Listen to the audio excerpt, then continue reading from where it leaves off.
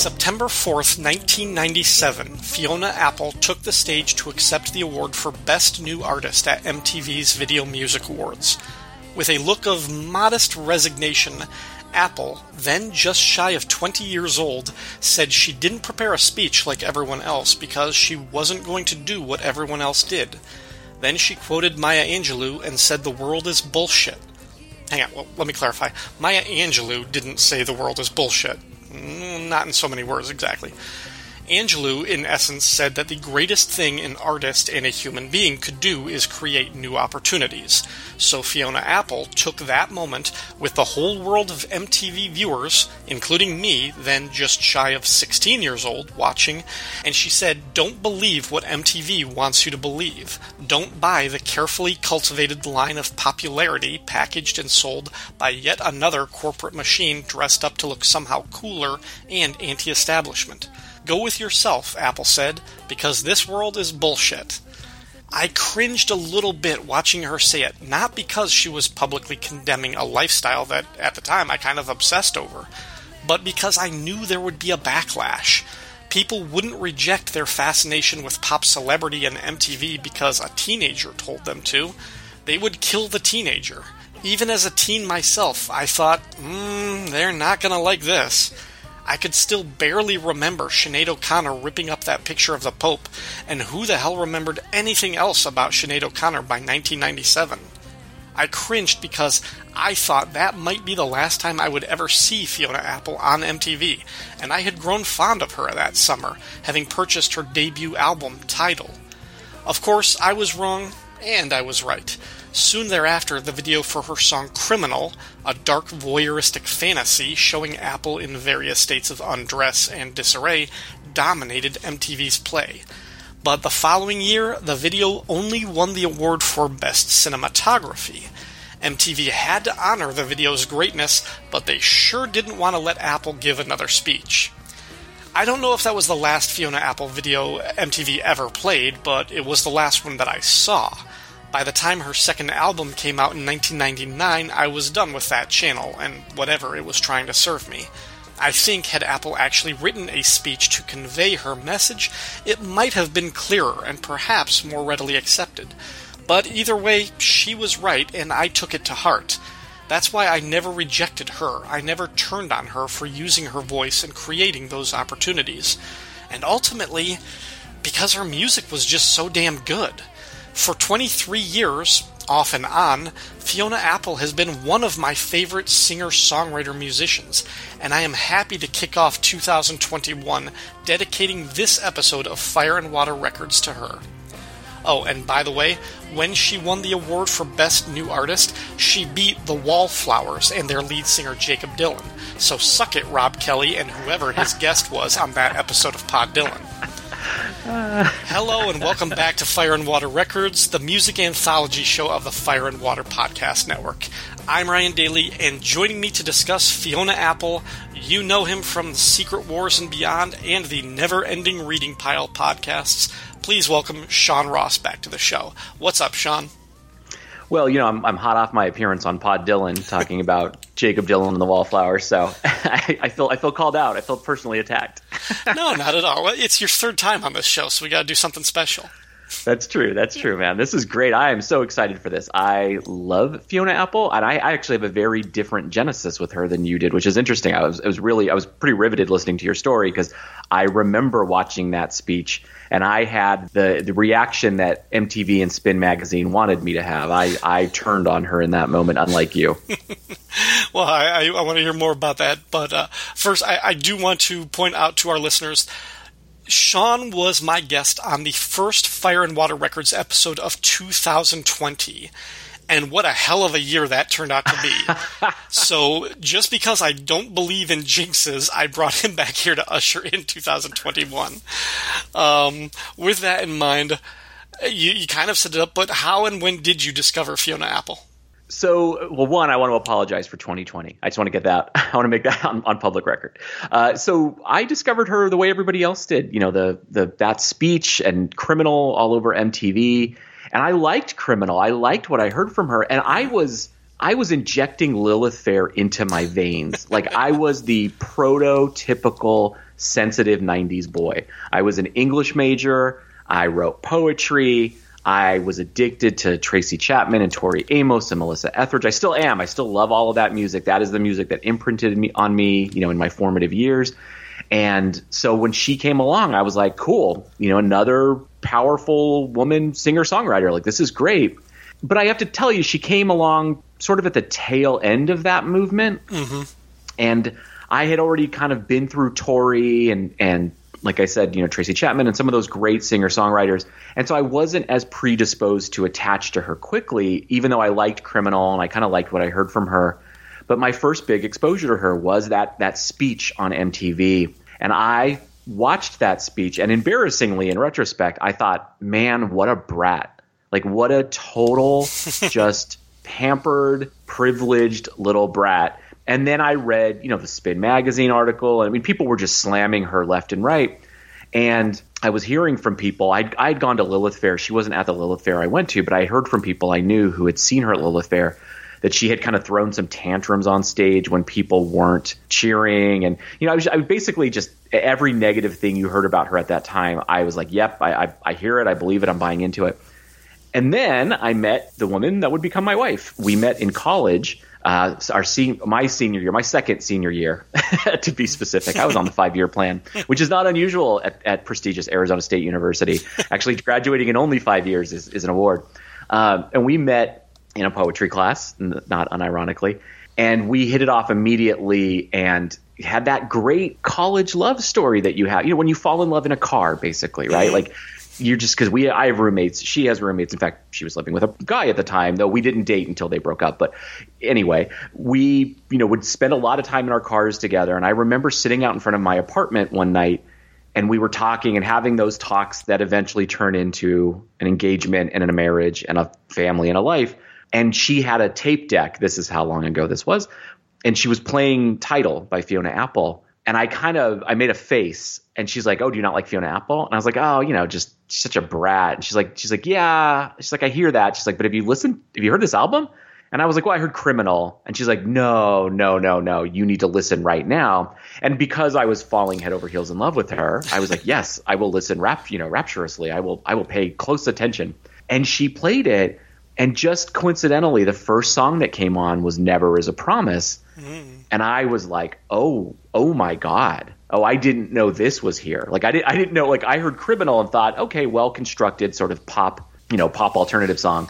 I didn't know these other songs were here. And so my wife, again, not at the time, but soon to be my wife, was like, hey, Criminal's actually the outlier on this album. Yes. She's like, it's the most unusual song in the album. Most of them sound like this. And suddenly I was hearing, Shadowboxer and Slow Like Honey and Sullen Girl. And I was like, oh, wow, I had really missed out.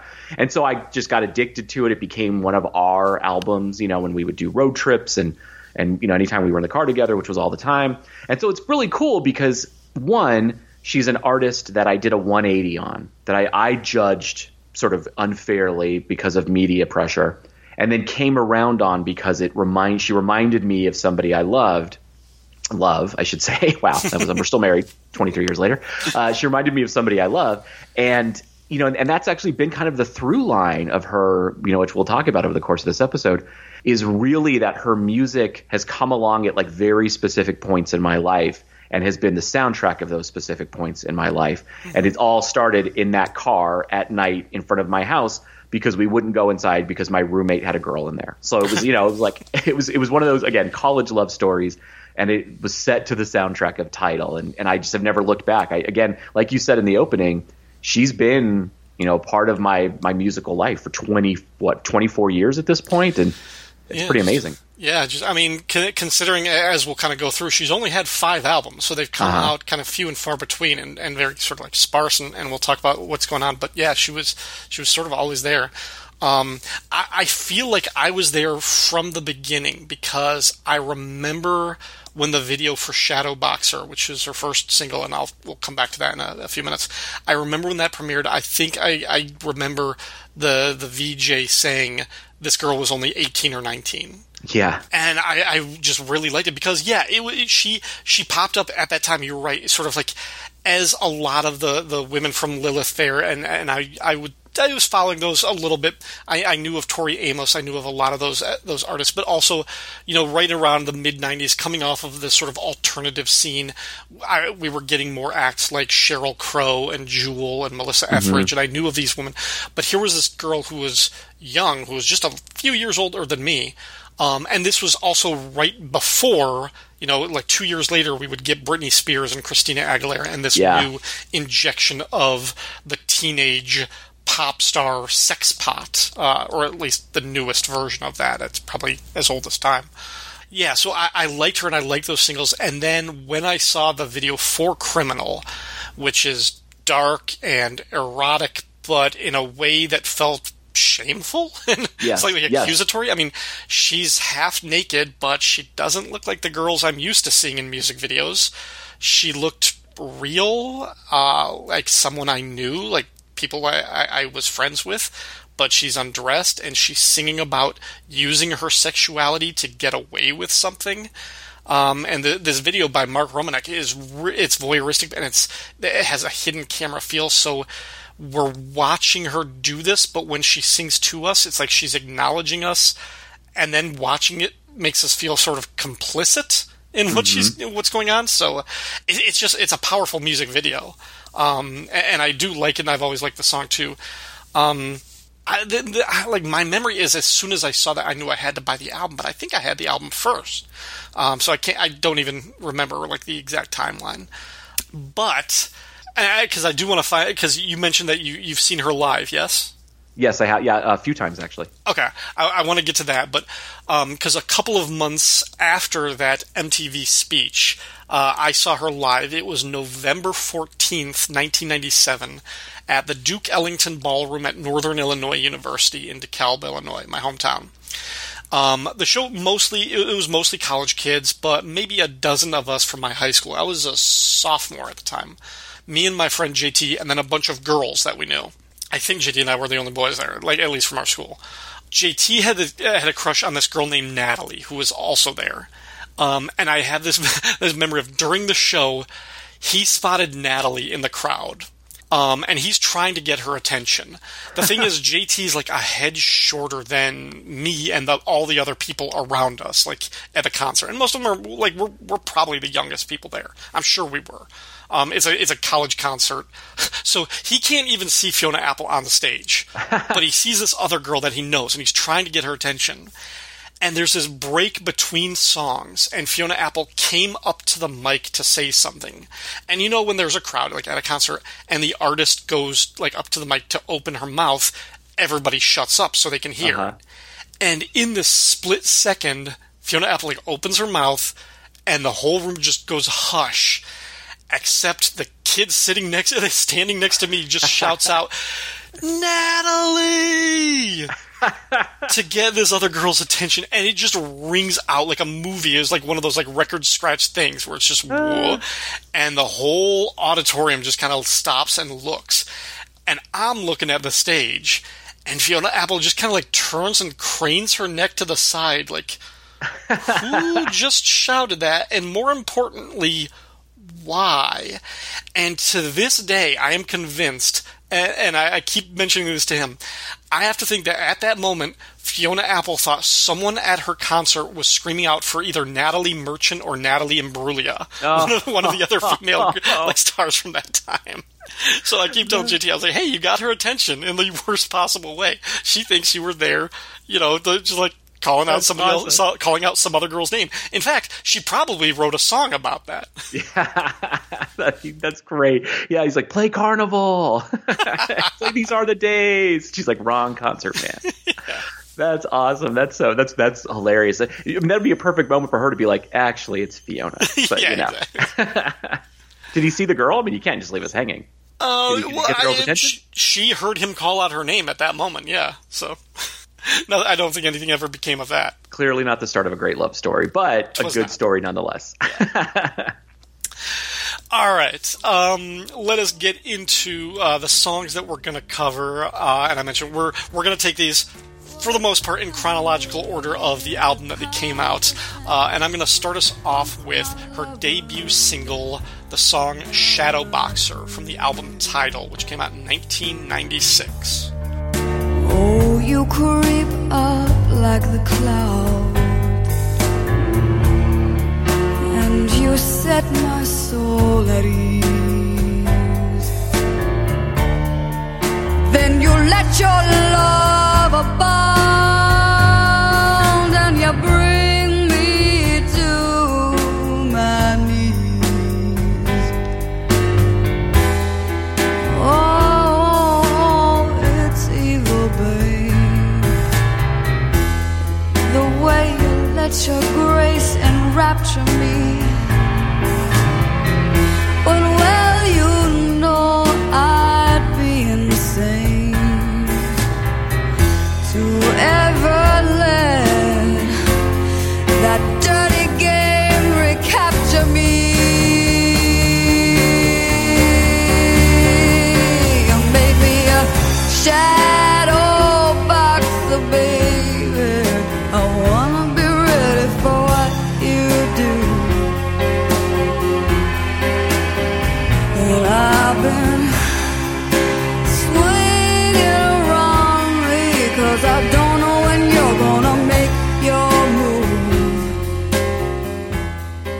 All right, as I said, it's the first single. It's track 3 on the album, and I'm pretty sure I heard this right away when the video debuted. As I mentioned, in this time, there's a lot of other. I was familiar with a lot of those, female like Lilith Fair stars that we've had, but also some of the more grungier alternative stars like Juliana Hatfield and Liz Phair. Mm-hmm. These were the new acts, but this one, she caught my attention because she was young, just a teenager, but she wasn't dancing and showing off her abs in the videos, it's a sullen, it's a haunting piano song, and right away you're like, this girl is extremely talented. I think it shows just in this one song in this video. It's like, this girl might be one of those, like, prodigies and savant-like, Mm-hmm. Which turns out was actually kind of true because she'd been, playing piano and composing music since she was, like, 8 or 9 years old. So at this point, she had, like, a decade of experience before her first album. Her voice just struck me immediately because it's powerful, but it's not one of those operatic songbird voices like a Mariah Carey or Christina who belts out notes and has like a 5-octave range. It's nothing like that. It's a little bit throatier and a little bit huskier for somebody who seems to have such a small frame. I also think this is just this feels kind of like one of the most normal songs of all of them on the album. Mm-hmm. This strikes me as the song that could be adapted and covered easily by almost anybody. It doesn't kind of have the same jazz or Baroque style that she'll eventually kind of lean into. But, yeah, it's just, this has always been one of my favorite songs, like, right from the beginning. And I particularly love the lines in the second chorus. I'll be sure to stay wary of you, love, to save the pain of once my flame and twice my burn. I just like the phrasing of that, so. It's a beautiful song. I mean, it's funny that you mentioned the voice, right? Because that is, hearing her, that's the first thing. And there's such a dissonance between her physical presence and her vocal presence. I mean, she is this slight sort of waif of a girl at this point. And that actually hasn't really changed. She's still, this very thin, smaller person, but the voice comes out and it's unbelievable. And it's funny that you mentioned Mariah Carey because I actually remember watching, this is going to really date me, I remember watching the Arsenio Hall episode live when he had discovered Mariah Carey, like singing somewhere and brought her on. And this was pre-industry packaged Mariah Carey. I mean, this is when she still had natural curl and, was, and she sang. And it was like the heavens opened up. I mean, you're like, oh, there are people with good voices. And then there are like 4 or 5 people on the planet who have the voice of the gods. Yeah. And, this is one of them. And this song, especially for me, really captures that because you're right, it's not a sing-song, because I'm a big Tori Amos fan, and she has that sort of fluttery, bird-like voice. I mean, she can go up and down octaves in a really interesting way. Yeah. But Fiona Apple has a, singer in a smoke-filled room voice. At 18, when she records this song, which means she also wrote it at, 14 or 15, which is the other piece that is just astounding. And the song blows me away. The way she sings it, this is such a, I'm clearly not a musician in any way. The way she sings it mimics the content, like the form mimics the content, right? Because she's saying like, you're a shadow boxer, I want to be weary of what you do, and you're swinging wildly, and I don't know when you're going to make your move. And her voice is moving back and forth in these waves as she does it, right? And it's so cool because the way she's singing it, and it's not a staccato, it's a really kind of sultry, jazzy version of it, but it's also swaying the way she's swaying in the actual words of the song. And it's just an amazing bit of form and content merging together that I've always really admired. I mean, I can't get over, and I'm going to say this a lot on this episode, I really actually cannot get over the fact that she was producing this kind of lyrical content at this age. It's just astounding. I mean, like the word genius gets overused a lot, but she's clearly a genius. You know, she's clearly a prodigy. And for me, this song, I think this might be, it's funny, it's not my favorite song on the album. We'll get to that one in a minute. But I think it might be the best song on the album. I think you're right that it's the most sort of, I think it's the most accessible. Yeah. Like it's for not being like a standard pop song, I think it has the most mainstream pop sensibility that you could give this song to anybody. And like without telling them who the artist is or anything, or without any preconceived notions, you could give this song to anybody, or you could have anybody like kind of cover this song. And I think it would kind of like just work. It's the most easily accessible and digestible. Yeah. I think it's a good gateway drug song for her. I think if you're wanting to introduce somebody to her, this is like the archetypal first song, which is smart because it was the first single from her, so that makes total sense. And it didn't do, you know, quite as well. I mean, I think it only hit like number 40 on the alternative list at first. It was Criminal is definitely the song that broke her, right? But I think this is the even though I love Criminal, I think this is the superior song. All right. So, what song from the album Tidal do you have for us? So I mentioned it a little bit earlier that this is the song that I, you know, was part of when I fell in love with my wife. So it's got that piece to it. It's also just a brilliant song lyrically. But my first choice is Never Is a Promise. But as the scenery grows, I see in different lights. The shades and shadows undulate in my perception. My feelings swell and stretch, I see from greater heights. I understand what I am still too proud to mention to you. You say you understand, but you don't understand. You say you never give up, seeing eye to eye, but never is a promise, and you can't afford to lie.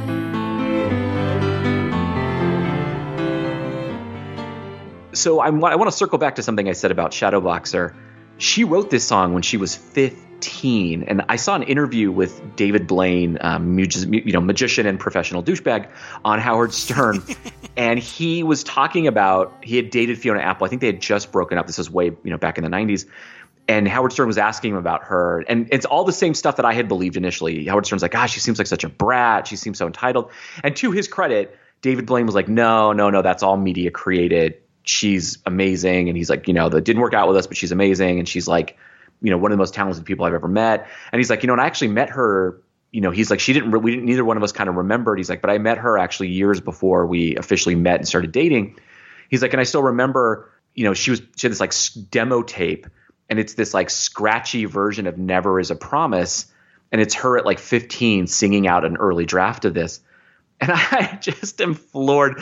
I look around at my life, and I look at all the things that I'm very proud that I accomplished. And I'm like, I've lived a good life. I've made more with less. But then I look at something like, but at 15, Fiona Apple wrote one of the great lyrical songs of all time. And I'm just, I'm just a peon. And it's such an amazing song. And I'm just amazed by the maturity of it. And this is, I think, the thing that has always been astounding about her is not just the vocal maturity, the husky sort of vibrato that she brings, but also the lyrical maturity. I mean, for me in particular, there's a progression in that song. The verses, 2 verses, batches of them end with, I understand what I am still too proud to mention to you. And then she goes through the song about this guy who's making this promise. He's saying, I'll never leave you. I'll never let you down. And she's like, hey, never is a promise. Like, that word means something. And then she gets to the end of the song and she changes the lyric and she says, I realize what I am now too smart to mention to you. And it is this turn. I mean, this song should have been written and sung by like early 80s Kathleen Turner. Like it's like this is a woman who's, been through some shit. Like she has been through it.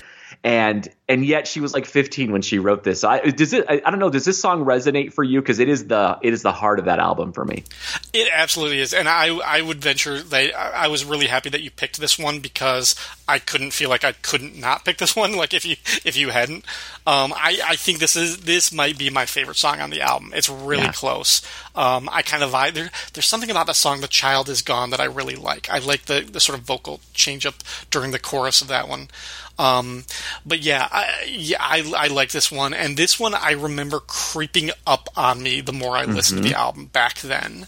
This one didn't knock me down right away, but it slowly crept up. Right before I think she actually did release this as maybe the last single, and there was a video attached to this one. But even before that, I remember going again back like in school in the library during study hall or something when we were, just when I was hanging out with some of my other friends, talking to a girl not named Natalie, actually I think it was Jackie, and we were kind of like debating over this song or something like that, and the vocal performance of this one. Yes, I think it might be. Lyrically, it's incredible. It's complex, but as a vocal performance, to kind of like think about like the quality of it, I think it is one of the highlights of this album. I like when her voice changes during the chorus, and there's an almost pained note that she sings that kind of just gets you in the guts. Like when her voice gets really high, it's almost like it's like she's like squeaking out something between tears, and it's really, really, it's an amazing song. Yeah, it is. And to me, imagine being a teenager and writing the line like, "My feelings sweat and stretch, I see from greater heights," and it's like, oh my god, like that's an amazing bit of writing. And then the vocal performance is so cool because when she says that line I was talking about, when she says like, "I'm still too proud to mention," she follows it up with "to you," and the way she sings it the 2 different times, the first time is like "to you." It's sort of, I don't know, there's a strength behind it, like a little bit of a line in the sand behind it, and at the end she stretches it out and says like, "to you," and it's like, oh my god, it's heartbreaking. And it's and she conveys so much in the way that she carries certain notes. You're right, there's like an undercurrent of pain, and you're like, how did you possibly feel this much pain at this age? But then you also think, oh my god, if you are that attuned to your feelings at this age, life must have been really, really hard for you. Like, I'm so glad she found music because I can't imagine having that level of sensitivity, that level of emotional intelligence at that age and surviving. Like, it's unreal. Yeah, and I'll come back to that as we get to sort of one of the later songs and albums. My last note: the ex-lover in this song sounds like a real kind of condescending ass, and and I think she does a pretty good job of vilifying the ex-boyfriends and the loves in these songs.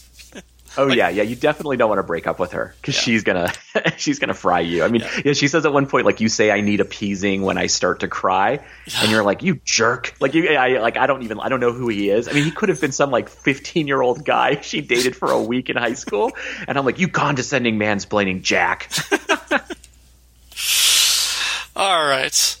Moving on now to her follow-up album in 1999. It is generally just referred to as "When the Pawn," but that is just the first three words of a poem that she writes that is on the cover of the album, and the poem is the album title, which for a long time was the longest album title ever. It is not anymore. But the poem and the full title of this album is When the pawn hits the conflicts, he thinks like a king. What he knows throws the blows when he goes to the fight. And he'll win the whole thing, for he enters the ring. There's no body to batter when your mind is your might. So when you go solo, you hold your own hand, and remember that depth is the greatest of heights. And if you know where to stand, then you know where to land. And if you fall, it won't matter, 'cause you'll know that you're right. So, think about that as an album title. I mean, it's not Slippery When Wet, but, you know. All right. The first track from this album that I want to talk about is The Way Things Are. So keep on calling the names, keep on, keep on. I keep kicking the crap till it's gone. If you keep on killing, you could get me to settle, and as soon as I settle, I better be able to move on.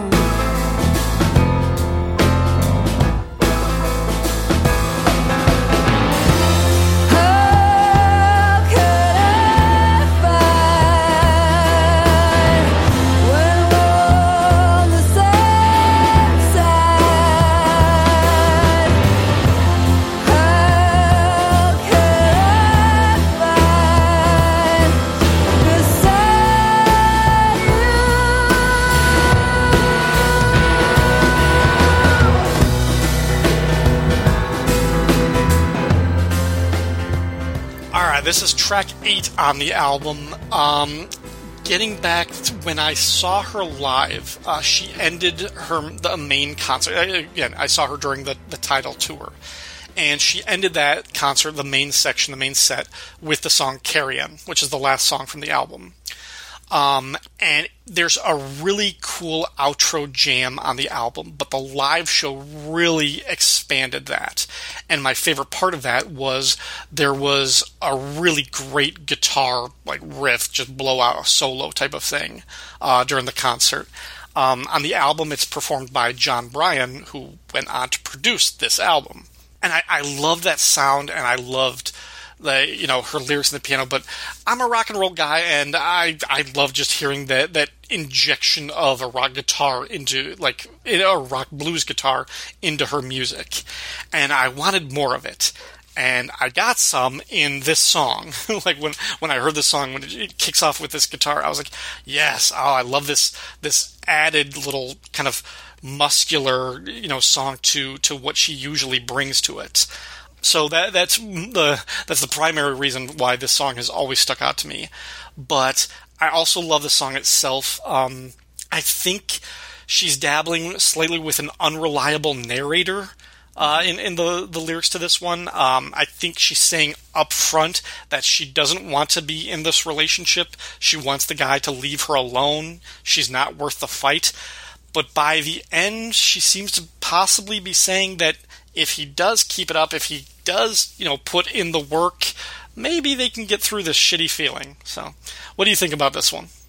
I love this song. I love this album. I actually think that When the Pawn is a perfect album. There's not a song I don't love. There's not a song I would trade.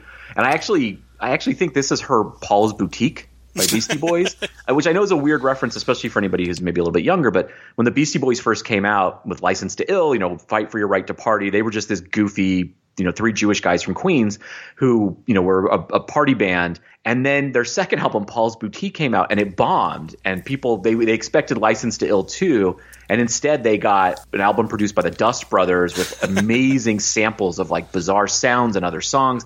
And it took years, but people finally started going back to that album and saying like, oh, this was the progenitor of what hip hop became in the 90s. Mm-hmm. And Paul's Boutique is now considered like one of the great hip hop albums of all time. And I feel really similarly about this album because people wanted Title II, and it's not what you get on this album. This is a much more mature, much more musically mature album. There's still some of those jazzy overtones, and there's a couple songs coming where we'll address those. But there's so much more electronica, there's more guitar, there's more experimentation in the music. The lyrics are as good as ever. I mean, she's just lyrically brilliant. The voice is as good as ever. But the music gets much more experimental in this album. And I love that you picked this song because this is a great example of it. That like whiny kind of almost like you said, bluesy. It's almost like a steel guitar riff, but not on a steel guitar. It has that like that, and it's so good because it comes in. It's like, and it's like, and then she hits the note. She's like, better off, and she goes up an octave, and then she's like much better off. And there's this sort of sing-songy version to it, and it matches really nicely. It's just it's one of the more experimental moments on the record, and it's a hint of what's to come in her later albums. Yeah, the notes for the guitar, like, I don't know if they're minor or major chords, but they feel like it's like something intentionally just dragging down and kind of pulling this weight, like it's sort of tearing at something about this song and pulling it, not in like a violent way, but almost kind of like a pleading type of way. And I just, dig it. Yeah, it's a slide guitar kind of thing, right? That's what and you're right, there is an undertow to this song, which again, form matching function. It's so brilliant because, the whole version of the song, like I love that line. She says, "I wouldn't know what to say to a gentle voice. It would roll right past me." And she keeps talking about this like gentle boy, and she's like, "Oh, I'll hurt you. You're like, you poor soul. I'll tear you apart. I'm much better off the way things are." But at the same time, in saying that, she's also saying like she's afraid of the vulnerability and the risk of this gentle soul. And then you're right, it ends in a nicer place with a little hint of like maybe there's some hope. But it's so self-aware and it's so reflective. And I love this song. And I think it's a really nice musically where it falls in the album. And I know it's weird to talk about albums now because people don't necessarily listen to albums as a whole, but it falls in a really important place because there's been a couple slower songs around it. And this is the song that kind of picks things up again a little bit before you get the boom. So I love it. I was excited that you picked this one. All right, what do you got from this one? So we're going to stay with When the Pond for a little bit because, again, perfect album.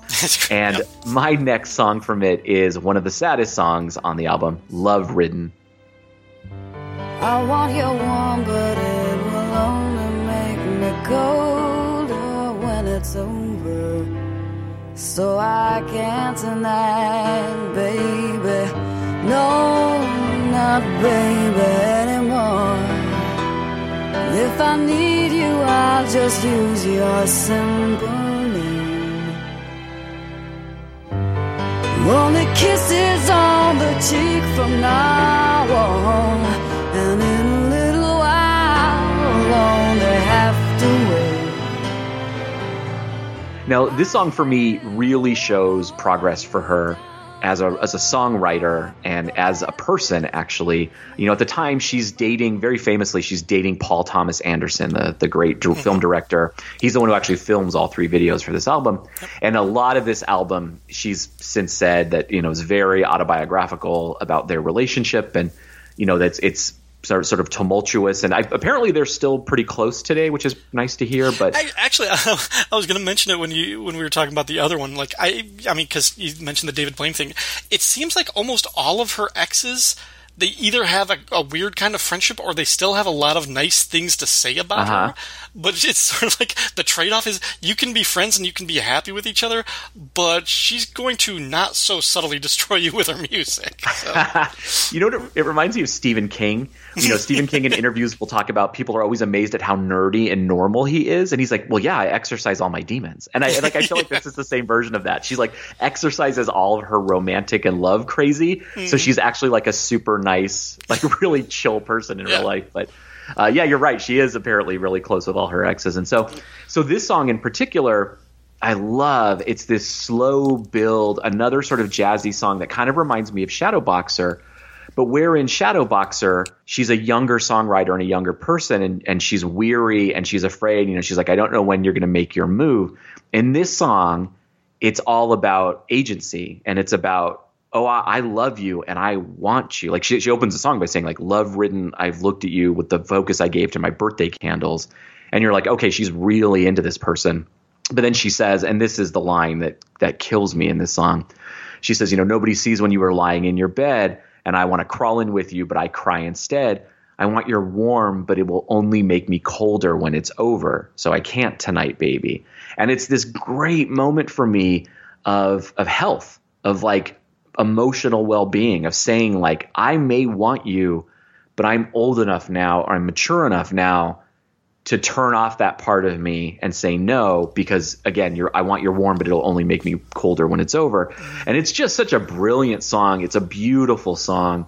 And I love the progression of her lyrics and kind of just of the maturity of the songwriting in this. And is this one that you are fond of? I do. And especially as thinking about maturity, I think there is a very, very adult resignation in the chorus and the way it progresses, how it's just when a relationship is over, how things are kind of just systematically downgraded. You just downgrade a person from your life, because she says they won't call each other baby anymore. They're just going to use just your name. It's like we don't have these, romantic pet names for each other. The next time I see you, it's just Paul or Fiona or whatever. The next time that we see each other, it's just kisses on the cheek. And in a little while, we'll only have to wave. Just like that progression of becoming less and less intimate, less and less familiar, until it's just strangers waving almost. I do think the emotional maturity of that, of sort of realizing that and seeing where that relationship ends is important and powerful. I feel like she got divorced at 13. Like, I feel like, like the level of maturity she brings to her music, it's crazy. Like, this is a song that would be perfect for like a divorced couple who's ending a long life together, and yet she was, 20 when she wrote it, 21. Yeah. So it's amazing. I mean, I wasn't sure where I was going to bring this up in our discussion, but if you look it up, Fiona Apple was raped when she was very young, like 11, 12, maybe younger. I don't remember. But like, and a lot of people, when they hear that about it, going through that trauma at such a young age, they're like, that must have informed a lot of your creativity and a lot of your music. And she has publicly said for the longest time, she's like, no. She's like, I didn't even want to acknowledge it that much to she's like, it was a very, how did she describe it? A very kind of boring pain that didn't really like inspire that, she, like, by then it was like, I don't know, give more power to the attacker to let it live on in her that way, that she just kind of just either just buried it or got past it. How true or how honest that is, I don't know. I mean, she'll definitely resurrect a lot of feelings about that when we get to her most recent album. Yeah. But yeah, I mean, talk about somebody who, like, if what she said was true, I mean, to be able to go through a sexual trauma at such a young age and basically just say, no, I'm not even going to acknowledge this as a way of owning it and kind of getting past it. I mean, that might not be everybody's method of therapy and getting over it, but that was her path, and if that worked for her, then it did. Yeah, and I think about, again, I'm a big Tori Amos fan, and on Little Earthquakes, her first album, there's the song Me and a Gun, which is about being assaulted, and I think about, she was very young when she wrote that, when she recorded it, and has talked openly about wanting to very publicly exercise some of that pain, and then, and Fiona Apple taking a very different path, and it's interesting. I like in interviews, I've watched some of those same interviews where she said, like, no, I didn't let it inform my songwriting. And if you look at her early albums, they're all about love, about various stages of love. And then we get this very interesting moment, which we'll talk about in a bit, in Fetch the Bolt Cutters, where some of that stuff starts coming back. And but this album in particular, I just think, with Love Ridden and the songs that are coming, it's such a portrait of a relationship, of all the different parts of a relationship. It almost reminds me of that movie Marriage Story, though like 80% less douchey. And it's it was a good movie, but a little douchey. And it's and this album reminds me of that, because there are so many different parts of a relationship on it. And it makes me want to read the book of her and Paul Thomas Anderson's love story. Like, I feel like it'd be a really good book, because he's making Magnolia at the time too, right? Exactly, like, that's one of my best movies ever. Yeah, we talked about that on Film and Water one time. Yeah. All right. Moving on, still sticking with this album, because as you described, it's such a good album. We need to spend more time on this one. Going to the next song, I Know. So be it, I'm your crowbar, if that's what I am so far, until you get out of this mess.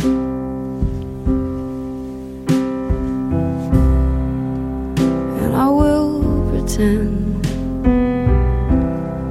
that I don't know of your sins until you are ready to confess. But all the time, all the time,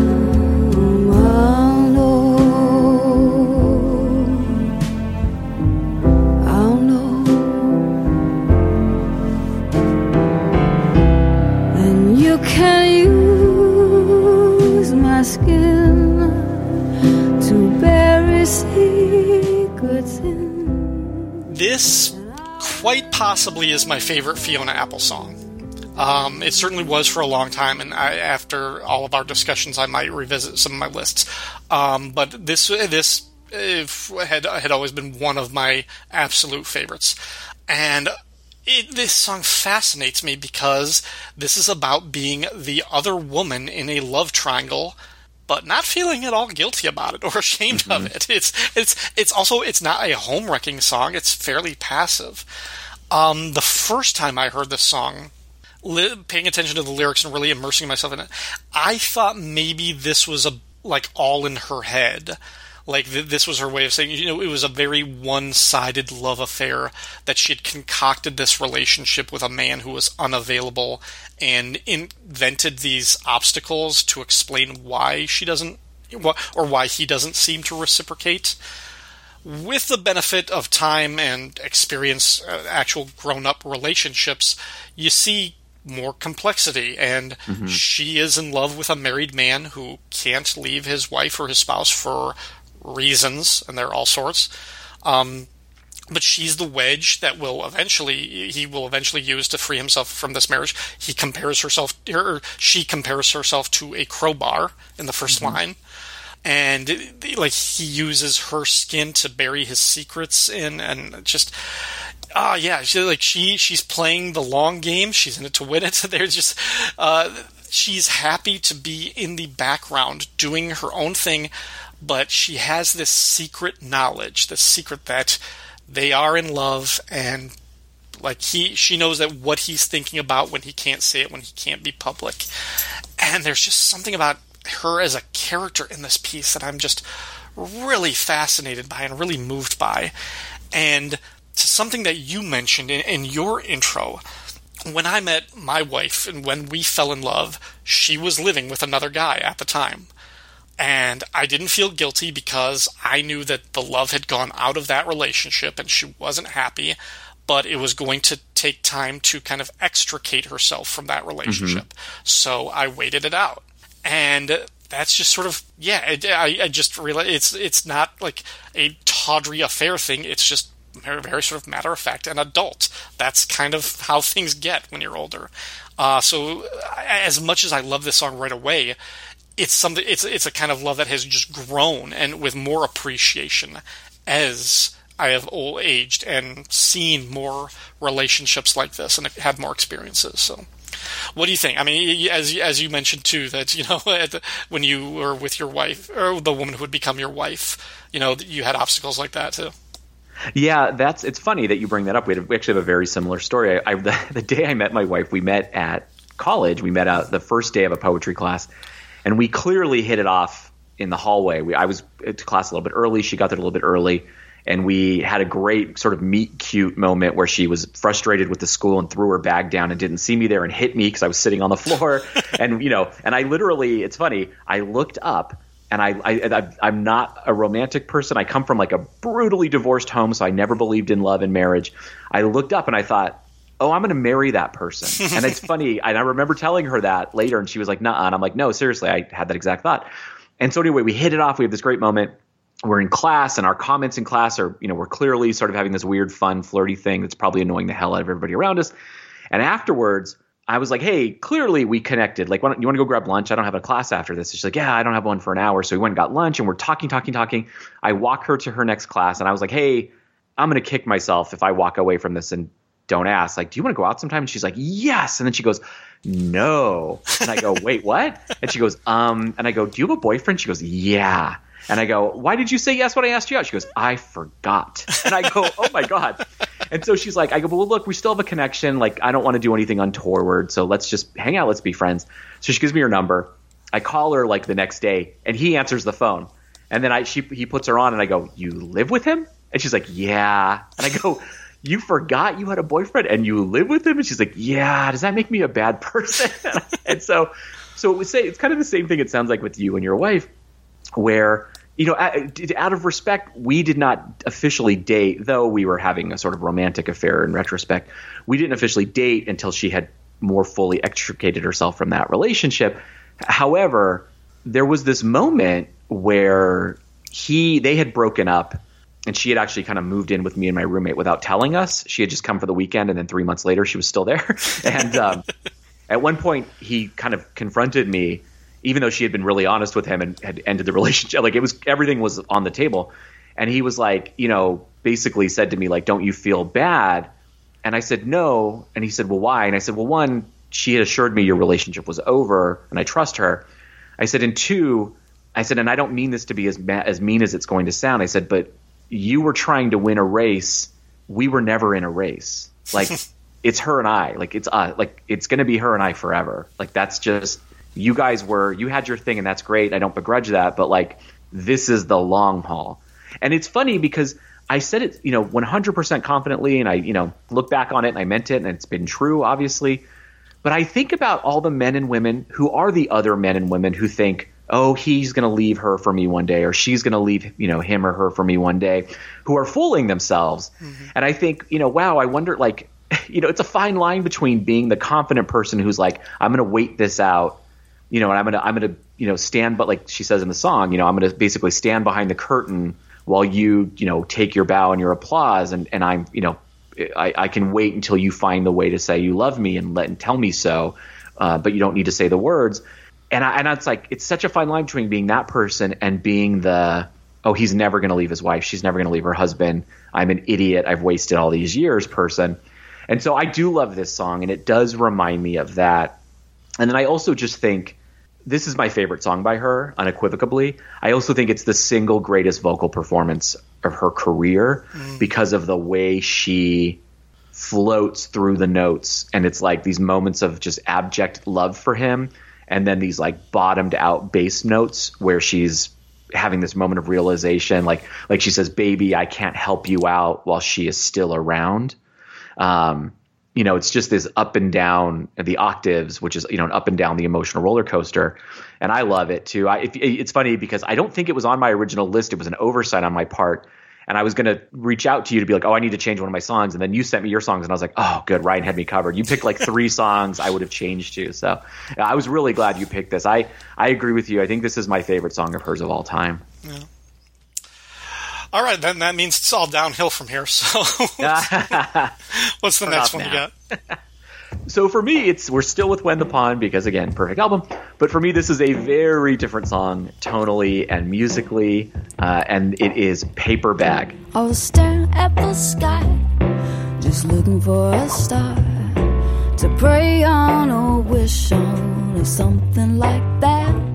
I was having a sweet fix of a daydream of a boy whose reality I knew was a hopeless to be had. But then the dove of hope began its downward slope, and I believed for a moment that my chances were approaching to be grabbed. But as it came down near, so did a weary tear. I thought it was a bird, but it was just a paper bag. Hunger hurts, and I want him so bad. Oh, it kills, 'cause I know I'm a messy, don't wanna clean up. I got to focus, these hands are too shaky to hold. Hunger hurts, but starving works when it costs too much to love. So I had to pick this song because for me, this is when Fiona gets fun. This is fun Fiona Apple. This is playful Fiona Apple. Like, we haven't lost the ruthless introspection, and we haven't lost the like surgical precision to cut a man, to cut a bee if she needs to. But this song, the music of it is sing-song and funny. The way she sings it is sing-song and funny. She talks about looking for a sign about love, and she sees this beautiful bird, and then it floats down, and it was just a paper bag. And it is such a great tongue-in-cheek song about a love that's not working. And it takes real maturity and strength to be funny. And it takes real maturity and strength to be funny about love. And it's interesting. She is not an artist that most people would describe as funny or playful. And yet her follow-up albums are, at least two of them, are very much in the vein of Paper Bag. Like, this was a precursor of Extraordinary Machine and a lot of what you'll find on Fetch the Bolt Cutters, because it is, again, still really insightful and decisive. But the line that kills me, she's saying to the guy, she wants a kiss and he won't kiss. And she says, failure to kiss is failure to cope. And she says, honey, I don't feel so good. I don't feel justified. Come on, put a little love here in my void. And then this is the line of the album. He says, it's all in your head. And I said, so's everything, but he didn't get it. And I'm like, oh my God, like that is such an awesome, smart, funny line. So this has always been one of my favorite songs on the album. And I didn't know at the time, but it was also going to set up her next album, Extraordinary Machine. So what about you? Is this a song that sings for you? It wasn't initially. For almost the reason, and I'll talk about that when we get to the next album too. But yeah, initially, I won't say I rejected this song because I liked it well enough, but I do remember thinking about this, and I was like, I don't know if I want Fiona Apple to be fun. I kind of like the misery and the heartache. Like that's I think that's where the sweet spot is. That's the most that I like. But yeah, no question, this is a great song. This song was a nominee for Best Female Rock Vocal Performance at the Grammys that year. I think a lot of the spirit of fun, and definitely where we're gonna see this goes, like there's kind of like soft and gentle horns, and kind of like just like there's a drum and percussion that just feels like it's like brushed up, and it actually kind of reminds me a little bit of the music that Michael Penn scored for Boogie Nights, which also by Paul Thomas Anderson that Fiona Apple was dating at this time. There's just something about that. It kind of gets a little bit of that kind of bit like that. I think Big Top is like the score, the song that he composed for the movie that has kind of like this almost carnivalesque kaleidoscope feel, and there's something about that. So I wonder if that possibly was an influence. But yeah, I have grown to like this one just as I have grown to like the follow-up album that sounds more like this, which was not the case initially. But yeah, as you said, with this entire album, When the Pawn, I remember once we decided that we were going to do a show, you've posted on Twitter, like a Twitter poll of her best albums. Yeah. And it's close for me. I tend to think this album probably has my favorite songs. Whether it's my favorite album, it's neck and neck with the next one that we're going to talk about. But, me too. Because there's so much that we could have talked about. As I mentioned before, the song "A Mistake" I've always loved. The two kind of more, I don't know if they were singles, but the more up tempos like "Fast as You Can" and "Limp" are also great songs. I mean, it's in Fast as You Can. I almost put it on just for the moment where she breaks tempo and she says, "And I'll be your girl if you say it's a gift and you give me some more of your drugs." It's like, oh my God, she's so good. Yeah. She's so good. Yeah, it is. It really is. We could have done a whole episode on just this album, but it's funny because this was an album that took me a while to get into because I had expected Tidal to, and it took me several listens to embrace this album, and then it became my favorite. And then Extraordinary Machine came along, and I'm right there with you. I don't know that I can pick between them, but I'm excited that we're getting to it. Well, let's dive into it now. When Extraordinary Machine came out, which is 2005, I was hoping for When the Pawn Part 2, or a sequel to that, with more of these type of things. And I didn't get that. And I listened to the album once, and then I kind of dismissed it, and I was like, well, that was kind of I don't know if it was a waste of money, but I really wish it sounded more like, X, Y, Z, like those songs that I heard on the other album. And I put it away, and I kind of, honestly, I forgot about this album for almost a decade. Oh, wow. Like, it was a while. It was probably when I heard about her fourth album that was going to come out. So we're talking, it was probably in like 2012 or 2013 that I was like, okay, she's coming up with a new thing. I was like, you know what? Maybe I should go back and give Extraordinary Machine a second listen. And all I can think of is I wasn't in the right headspace when I heard the album the first time. Like I was looking for something else and it wasn't there, and I dismissed it without thinking, because when I listened to the album for just the second time, 8 years after it came out, I loved it instantly. Mm-hmm. And I was like, what the hell was wrong with me back in 2005? I was like, I was such a fool. So we're gonna kick this one off with track 4 from the album. This song is Better Version of Me. The nickel dropped when I was on my way beyond the Rubicon. What did I do? And of the games that I can handle, none of one's worth a candle. What should I do? I'm a fighting, fickle person, fighting, crying, kicking, cursing. What should I do? Oh, after all the folder rolling, hauling over cold stops, what will I do? Can't take a good day without a bad one. Don't feel just a smile till I had one. Where did I learn? I make a fuss about a little thing. The rhyme is losing to the riddling. Where's the turn? I don't want a home, I'm doing that. Home is where my habits have a habitat. Why give it turn? Oh, after all the folder rolling, hauling over cold stops, what did I learn? Honestly, there's one reason why I picked this song, and it's because she uses the word folderol. That's it. After all the falderall and hauling over cold stops, what did I learn? I'm like, are you kidding me with that? I was like, oh my god. The song committing to getting over an ex or some kind of like heartache, putting it behind you. There's a kind of like, there's this really up-tempo speed, which I dig. She's kind of rushing herself. She's like, you know what, let's just do this. Let's get out and jog. We're going to run into a newer, happier headspace. We're really going to like actively, physically put this past relationship behind me and the heartache of that. She actually says the breeze will dry her face. Like, just like the wind from like running will dry the tears from like this thing. Like that kind of, talk about agency of just like physically forcing yourself to move physically beyond an ex relationship. I was just, the metaphor for that.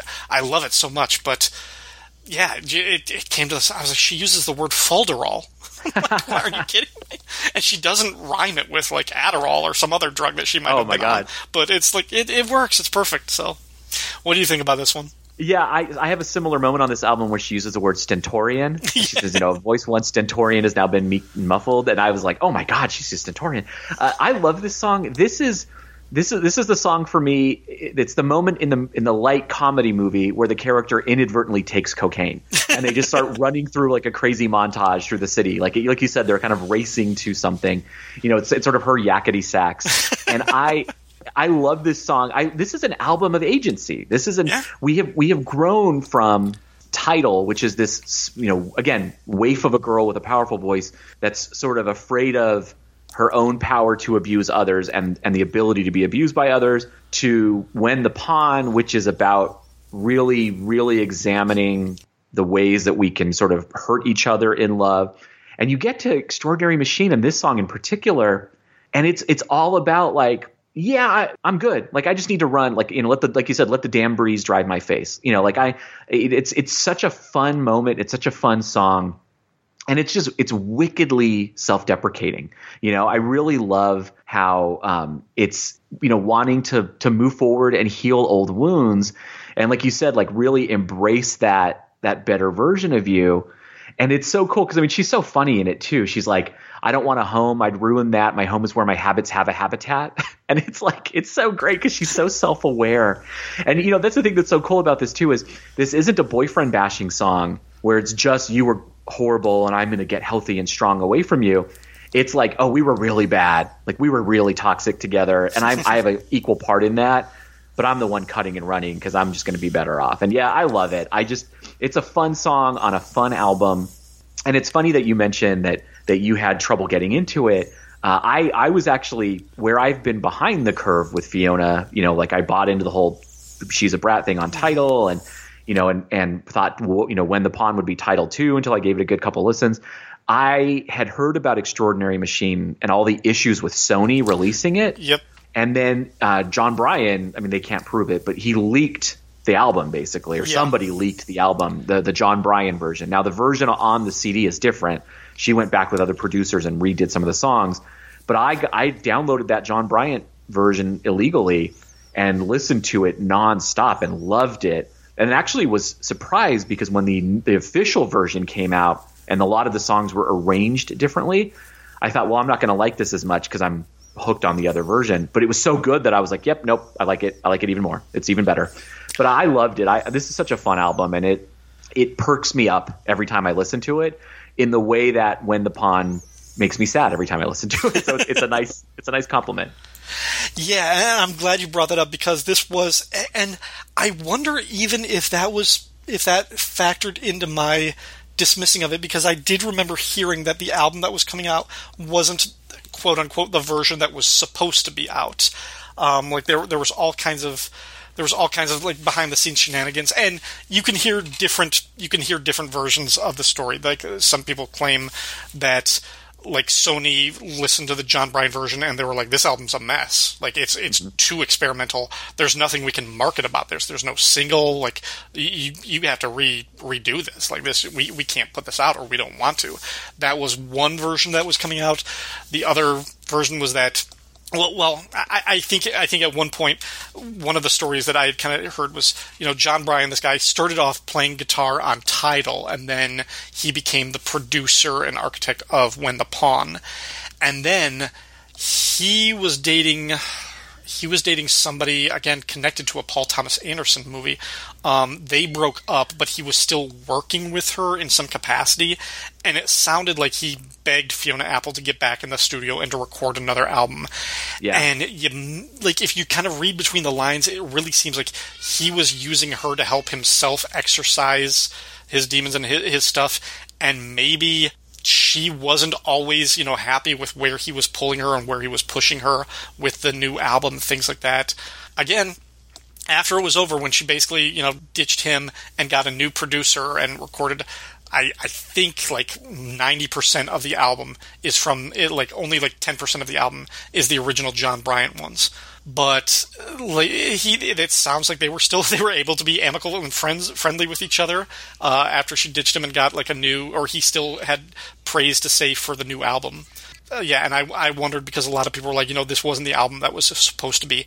Maybe that factored into why I kind of dismissed this one as thinking it was somehow, tainted or corrupted, or like this is like the official, Sony, like the studio version, what the record company wanted, but it wasn't as artistic. But now I'm like, maybe this was the version that she always wanted, and she just felt like she was being pushed and pulled in too many directions with the other one because of this relationship that she didn't have enough control over. I think that is accurate, because I watched an interview with her, and she was talking about all the stuff behind it, and she's like, oh, I love John Bryan. And in fact, they even played a gig after the official version was released. Like, he wanted to kind of show people, like, hey, we're cool, like, we're good. She's like, oh, I love John Bryan. She's like, but basically I was rushing the album, and that's not how I work. And she's like, and I know in my head what I needed it to sound like. She's like, and we just weren't getting there.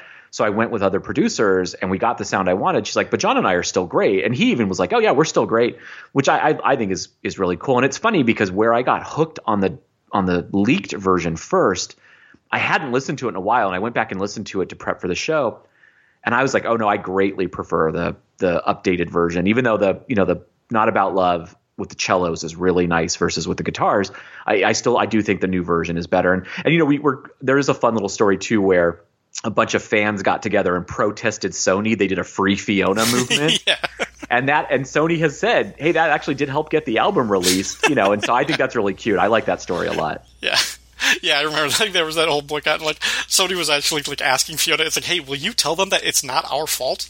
Yeah. Like, we're not the ones holding up this album. Can you maybe, tell your fans that so they stop, burning us in effigy? All right, moving on. Keeping with this album, that was only the first song, so tell us about another song from this fantastic album. So my next selection, and it was hard to narrow it down, but my next selection is a really fun song called Timps, the Sick in the Head song.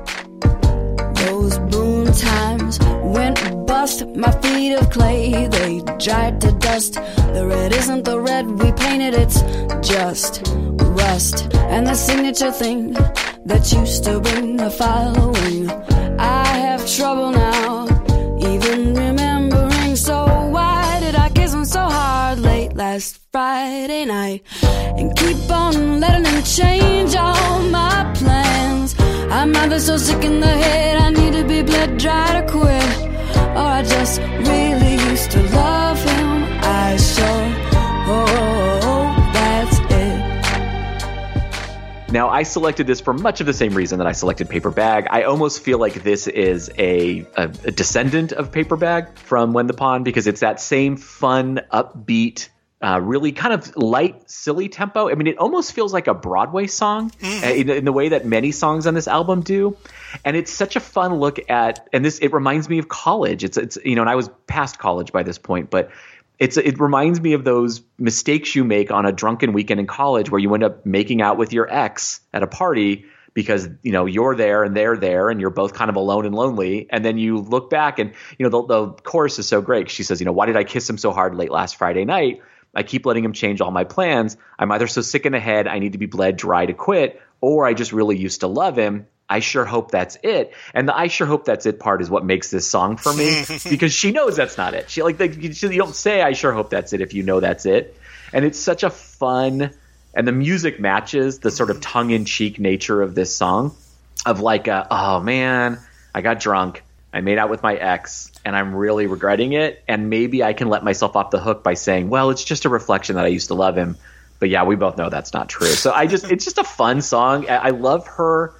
And I didn't know that I would get to this place, but this album definitely does it. I love fun Fiona. I love sarcastic, tongue-in-cheek, and I love the music that corresponds with it. You called it sort of Carnival Barker-esque music that's underneath it. So what about you? Is this a song that you enjoyed? I do, and I was glad that you picked this one on your list because, yeah, it has that it's got the beat, it's jazzy, sort of carnival-esque. Baroque, I guess, is a word that I've heard used to describe this type of sound that really kind of dominates her couple albums lately. And yeah, it's just like the tone, the feel. She's carrying you away, or something is carrying her away. You're kind of getting lost in the beat. I love how she both speeds up and slows down her vocals at different times, kind of giving you the sense that she's a little bit out of control at this moment, which is fitting of the theme, but also the title, the sick in the head thing. The lyric in particular, that isn't the red that we painted, it's just rust. Yeah. Yeah. It's a really good, and like you, I think I just needed to be at a different place in my life where I could get into fun, up-tempo, kind of flighty Fiona Apple that has a different worldview and a different perspective. Yeah. Yeah, this is the weird album in her collection that you put on to cheer yourself up. I mean, it might be the only one you put on to cheer yourself up, but it's great. Yes. I think if I was making a list of my favorite songs, I think more of them would come from When the Pawn, but perhaps ironically, given all of the behind-the-scenes stuff and like the way it kind of bounced back and forth between different producers and the complexity, I think maybe this album as a whole, the consistency maybe holds up the best. Like if you were just to play an album start to finish. Yeah. Possibly. It's a perfect album. She has two perfect albums. Yeah. And maybe three, actually. Yeah. Well. All right. The next song, still with this one, because I can't leave. This is the song Parting Gift. It is my fault, you see. You never learned that much from me. Oh, you silly, stupid pastime of mine.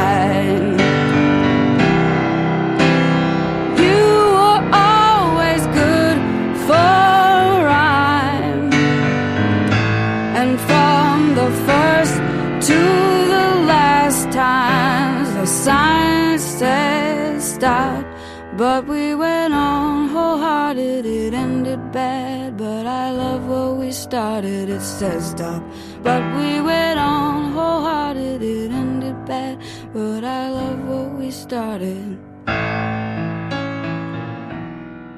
So I think this is the only track on the album that was written after she split from John Bryan and decided to go in a different direction. And I can't help but keep that in mind and think that it might potentially even be informed by him or about him and the dissolution of that partnership. She has a line at one point, "You were always good for a rhyme." Well, she said, the chorus, "Oh, you silly, stupid pastime of mine. You were always good for a rhyme." Now, this could just mean that the guy was inspirational for songs, and certainly all of her ex-lovers have fit that bill. But in this point, she could be saying he was literally a songwriter. So perhaps it was about that. But I also, thinking about the story of how he might have been kind of using her to help him get past his own ex, there's a line in this one where she said, or a lyric, she says, "You looked as sincere as a dog, just as sincere as a dog does when it's the food on your lips with which it's in love." First of all, I love that the sentence structure is grammatically correct. The with it really is. It's really nice. But that idea of the dog does the dog really love you? Is it man's best friend, or does the dog just want the food that you have that you can share with it? Does it just want to lick your face to taste those crumbs? And that could be the boyfriend in this situation. That is he giving back to her? Is he reciprocating that love, or is he just using her because she gives him something that he needs at that moment? I am crushed by the talent and the ability to synthesize an emotion or a complex feeling like that with such a metaphor or analogy like that. It's crazy. And then, of course, that I do love it when she said the sign said stop, but we went on wholehearted. It ended bad, but I love what we started. Could be about a relationship, could be about the album. I think it fits both. And that's just, I love that. I love how pointed and sharp the chorus is. There's like this heavy, choppy piano that comes in. Mm-hmm. It really commands your attention. Because this is a song that you could just kind of have on in the background and kind of get lost. And then it jars you back and like brings you with those piano notes. Yeah, I mean, she slams the piano when she goes into the "Oh, you silly, stupid pastime of mine." And it's discordant. It catches you because it breaks the rhythm. It's really impressive, and it matches the tone of that moment. This song has my single favorite line. I mean, and you said it's the we went on wholehearted, it ended bad, but I love what we started, because I just think that's another moment of growth and reflection. And I needed that moment too. I don't know why at this point, but I was married and by this point, but there's certain relationships or certain people who kind of float in or out of your life, and some relationships don't end well, and to get to that point where you can say like, yeah, it ended bad, but I love where we started, and I can honor those moments. I can honor the good that happened. I just think that's a real, a sign of evolution, a real sign of growth. And you can't always get there with everyone, but I love that line. This song really hits me hard, and it's funny, I've never considered it to be about John Bryan. That actually, you're kind of blowing my mind, because it makes total sense. You're right. It is the only song whole cloth created after he was off the album.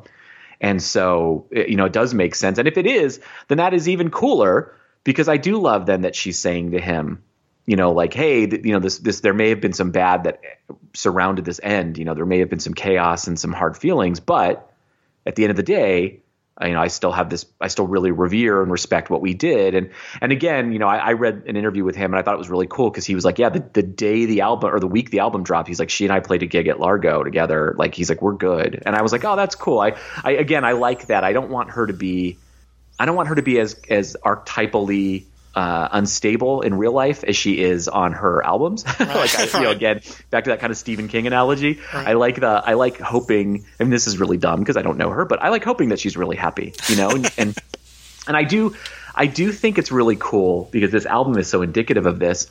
I like the way she releases music. Like, look, would I love 10 more albums by her? Yes, of course. But we've gotten these 5 gems over almost 25 years, because she doesn't rush it, and she doesn't feel pressured. She doesn't feel like, oh, my career's over if I don't release an album soon, or oh, people are going to forget me, I'll be out of the zeitgeist. It's very much like, oh, when the mood strikes me. And it's like, but because she produces things like this, I'm like, okay, keep doing that. I'll wait 5 more years. I'll wait 6 more years if this is what we're getting. Right. And so, before we leave this delightful little album, this wonderful, wonderful moment in time, I want to just talk about the title track, Extraordinary Machine. I certainly haven't been shopping for any new shoes. And I certainly haven't been spreading myself around.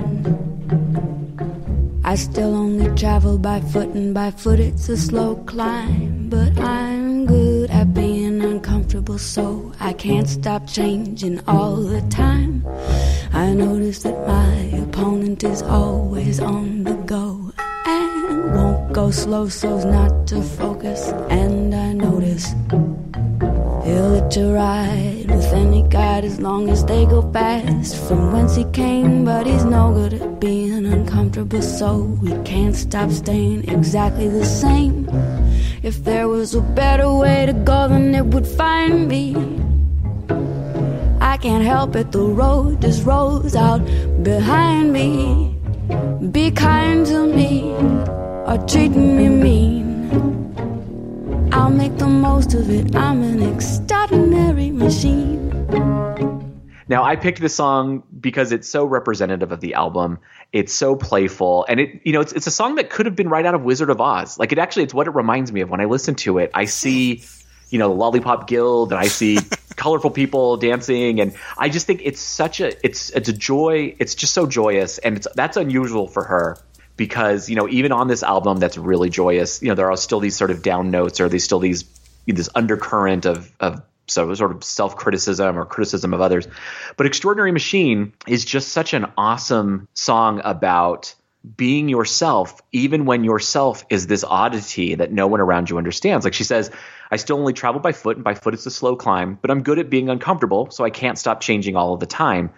And I love that. I love that she's owning her oddity in this song. And instead of punishing herself for it as she did on earlier albums, or punishing others for not recognizing it and valuing it, this is like a real statement of self. This is I had to imagine writing this song must have felt very freeing to say like, hey, I'm not like anybody else. I'm really unusual, but I'm super cool with it, and I'm just going to go from there. And I love it. I think it's a statement. I think it's a flag. I think it's a real flag in the sand of like, here's who I am, and I think it informs her music to come.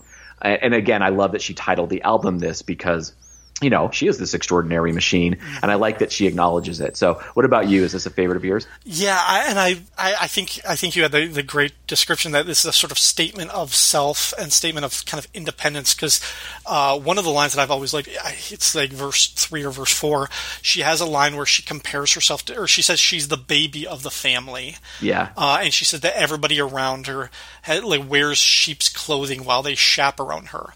Like everybody seems to feel like they have, like all of her surroundings have to protect her and have to kind of keep her guarded. And she's like, I don't need that. No, she's like, I know what you're trying to do, and like you're trying to protect me, and you're trying to disguise your own agendas and motivations. She's like, no, we're beyond that.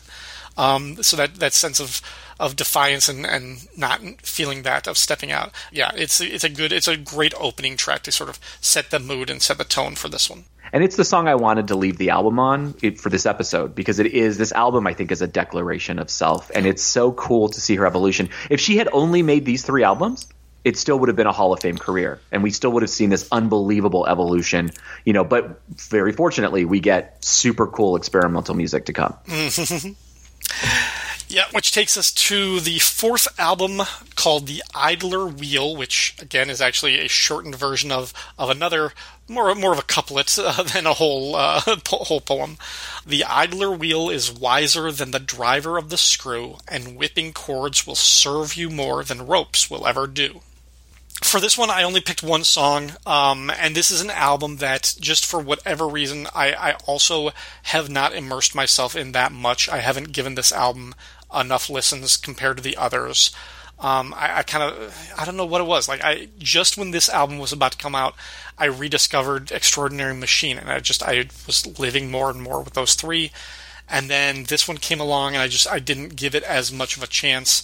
So it might be an occasion where a couple years from now I do a deep dive on this album, and I think that this was my favorite. We'll see where that goes. But for now, I only have one song from the Idler Wheel, and it's the track Werewolf, probably just because I like the name. But you were such a super guy till the second you get away from me.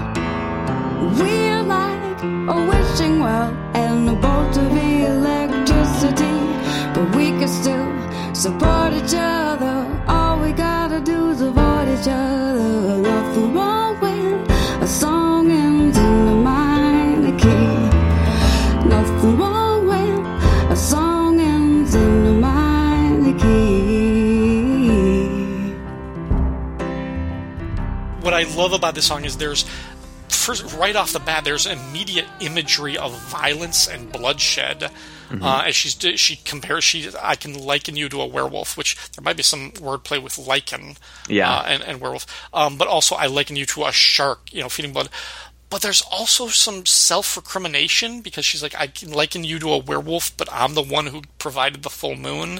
Or, I can liken you to a shark, but I'm the one who gave, the bloody stump and everything like that. So there's just this really crazy kind of feeling in the song. And in the second verse, she talks about chemicals being probably drugs, and this high and fix, but knowing that it's not real.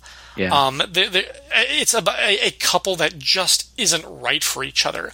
They're very passionate. They have this chemistry, but there's something about them that they bring out the worst in each other.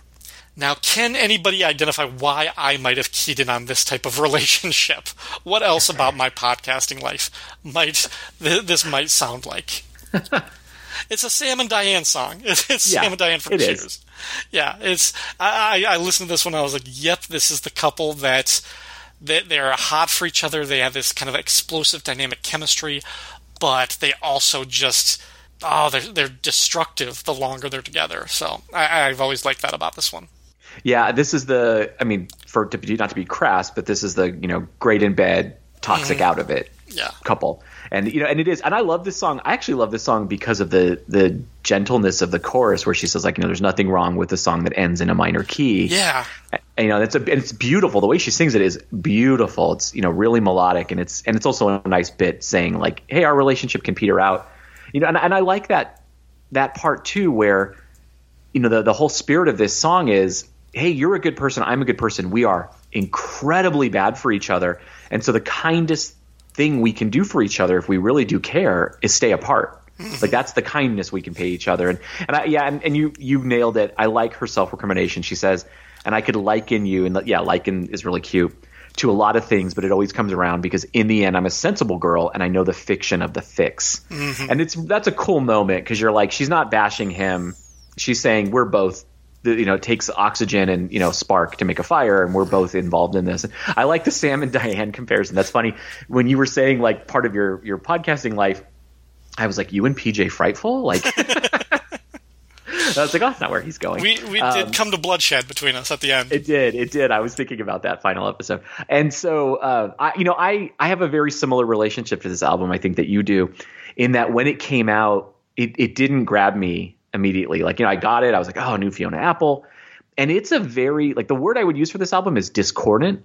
It is not an album overly concerned with rhythm or melody. Right. And I've gone back and done some research on it.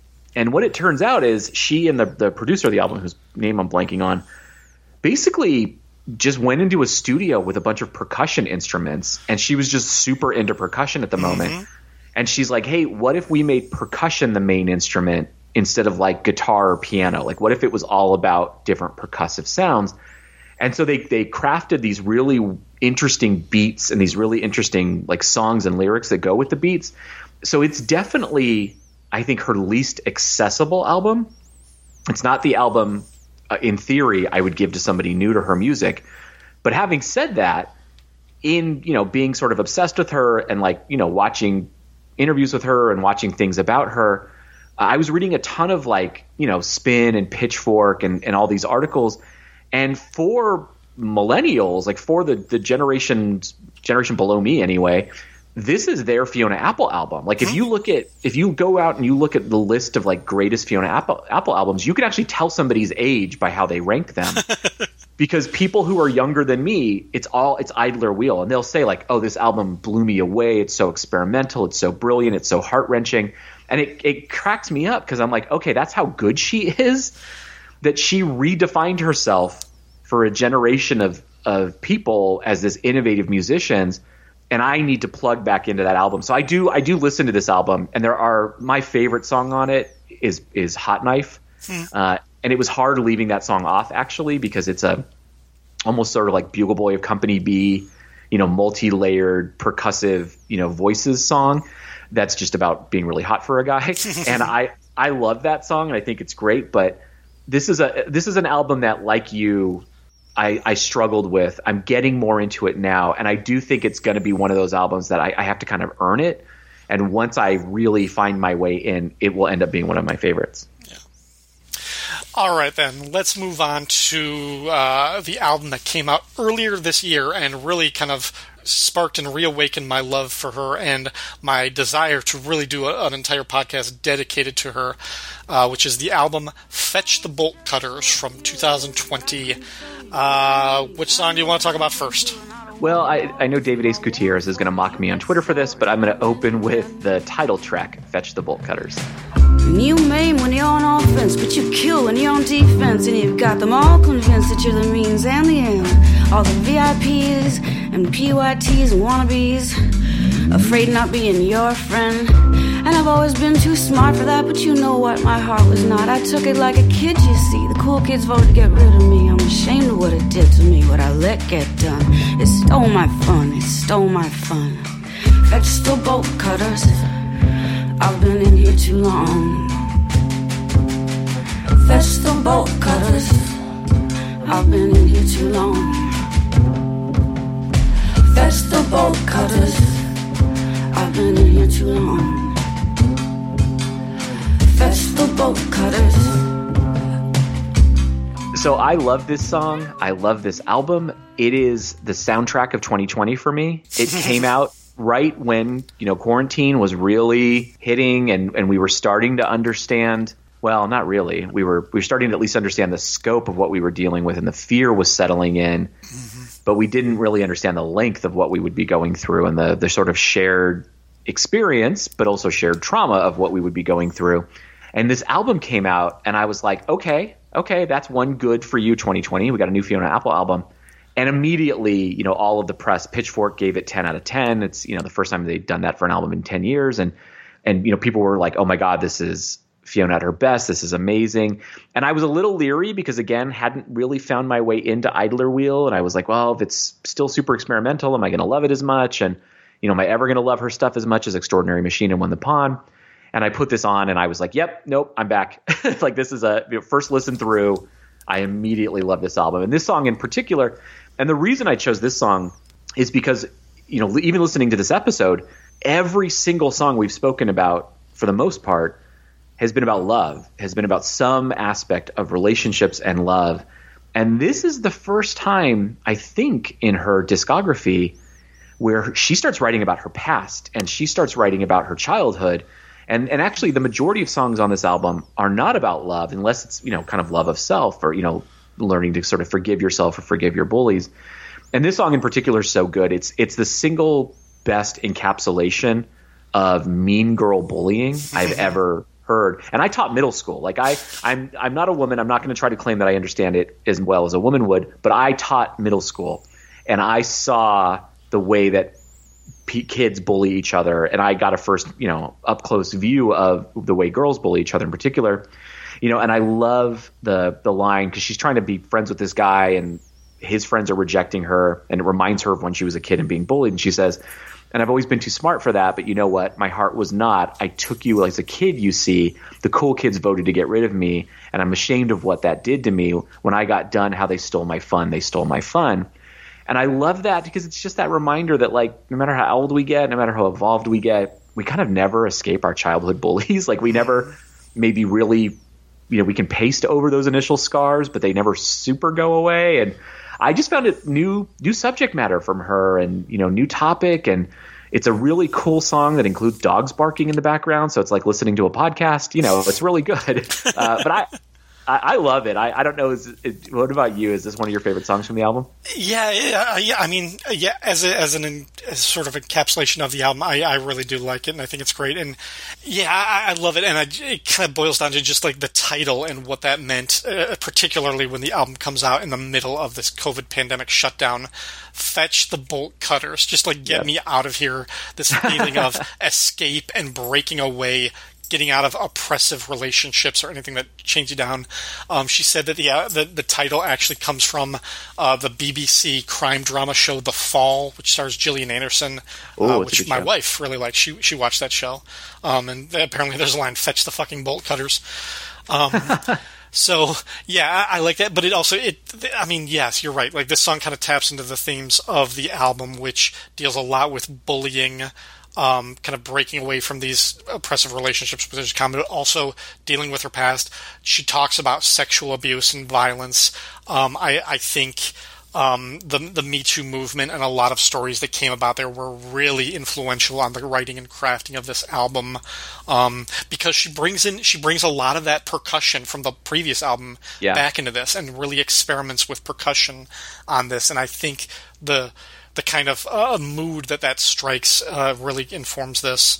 The backup vocals on this one is done by Cara Delevingne, who was the Enchantress from the Suicide Squad movie. I guess they know each other, and also Cara's dogs are some of the dogs in this. Like, it's the two of their dogs get guest vocal appearances on this song. So yeah, it's fun. So, not the song that I'm going to talk about, but I told you at the last minute that I swapped one out. There's a song on this album that I really wanted to talk about, but we're not going to delve into it too much. But it's a song called "For Her," which is a song about she's basically telling a story that of a friend of hers, or a woman that she knew, that she talked to, who was in this really, really nasty relationship with a guy, and really kind of gets into the ideas of rape and being abused and things like that. And she actually has the lyric, "You raped me in the same room that your daughter was born in," something like that. It's harsh. But I also think, in going with like the Me Too thing, that song and part of the album was also partially inspired by the Supreme Court confirmation hearings for Justice Brett Kavanaugh. Mm-hmm. So that wasn't even a previous relationship, but she still managed to invoke him in some of her diss albums. So. Well, and I think what's so interesting, I know we're not lingering on that song, but I think what's so interesting about that is, the idea that, we live in a world where sexual abusers are being elected to the highest offices, and there's a scope and a spectrum of horrors beyond, in that statement, but in particular that it communicates to victims of sexual abuse, like, not only were you perhaps not listened to, and not only did this horrible thing happen to you, but like the men who did these kind of things can escape scot-free and even attain, the highest offices in the land. And that is again, this album is a real broadening of scope for her, musically and lyrically and topically, and it's so timely and it's so powerful, and it just hit at the right moment for me. It sounds like it did for you as well, with quarantine and this sort of imposed self-reflection and this imposed understanding of mortality. This album just came at the right time, so I'm really glad we're diving into it. I know you've got a song for it up next. Yeah, this was the last song I'll be talking about, but I definitely wanted to get it because this is another. It's slightly fun given the album and the subject matter. But the song is "Under the Table." And if I don't want to go, leave me alone. Don't push me, cookie, don't push me, don't you push me. If you get me to go and I open my mouth to the fucking mutton that they're talking about, you could pout, but don't you shush me, kick me under the table all you want. I won't shut up, I won't shut up. Kick me under the table all you want. I won't shut up, I won't shut up. Kick me under the table all you want. I won't shut up, I won't shut up. Kick me under the table all you want. I won't shut up, I won't shut up. The song opens up with the lines, "I would beg to disagree, but begging disagrees with me." And I fucking love that line. I'm just like, oh my So God, good. how could you write something like that? She evokes this disastrous dinner party, which apparently is based on a true thing, where we've all been at that thing, and it's like you don't want to be there, and then you're just sitting there trying to just block out what's going on, and somebody at this party that you don't even know and you don't even like says something offensive, and she has to call him out, and she's telling her lover, boyfriend, husband, whatever, kick me under the table all you want, I won't shut up. And it's so real because I was like, I have been in both parts of that situation. And I imagine almost everybody has been. You've been both parties. You have been the one that's just like, nope, I have something that I need to say and get out of my way. And then you've also been that person that's just like, you're going to get me fired if you don't stop this. Please, just choke it down until we get in the car. So I love the song. And again, it's just one of those new territories, but it's a kind of adult reality that I love and I can relate to. So what do you think? Yeah, I like the song a lot too. It is fun and it's petulant in a really cool way, where it's, she just keeps repeating like, kick me under the table, and the way she sings it even is like defiant. Mm-hmm. And this is so dumb because this is not what she meant, but I see this as a direct refutation of Voices Carry by Till Tuesday. Yeah. Which I know is the dumbest connection ever, but I love Amy Mann, and Amy Mann was on my brain because we had covered Wise Up on a and I covered that on the Girl Power episode that I did with my brother. I did Voices Carry. Yeah, exactly. And so she's just been in my brain, and I love her as a singer-songwriter. And I think about that song, about the man telling her to, shut up and mm-hmm. that, not to talk about their affair. And I love this moment, again, a moment of agency for her of like, oh, no. And there's a great line in here where she's like, and don't you shush me. And it's so fun because it's not – the language is very – it's like it could be harsher, right? It could be – there could be curse words and it could be really aggressive. But it's very sort of like, don't shush me, don't kick me under the table. There's this little kind of a kid element to it, but there's also this element of like, oh, you better not be pedantic to me, you jerk. Like, I'm not that person anymore, and I am not going to be quiet. And then she just goes off on the guy and calls him a climber and says she's going to give him like pillow-soled shoes for the climb up, but also for all the bodies he steps on. I mean, it is a fun song. And I love it, a broadening of topic for her. It's just really cool to see her spreading her wings a little bit.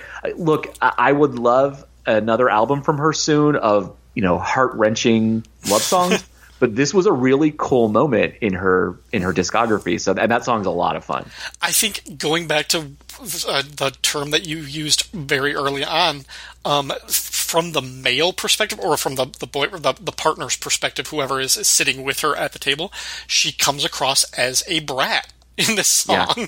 And if you're not taking it from her perspective, I think that is very, very funny. And she's unapologetic for it too. Mm-hmm. That's what I love about it. There's an unapologetic petulance in the way she sings it, where you can see her like arms crossed, like staring across the table, like, oh, I'm going to down the person who just said that thing, and not even caring. It is, and again, it's fun because we're getting to see more of her personality, which has been happening over the last few albums, and I'm excited that it's still here. Yeah. All right, one more song from this album. What do you got? So I couldn't walk away from this album without talking about my favorite song on it, which is Shamika.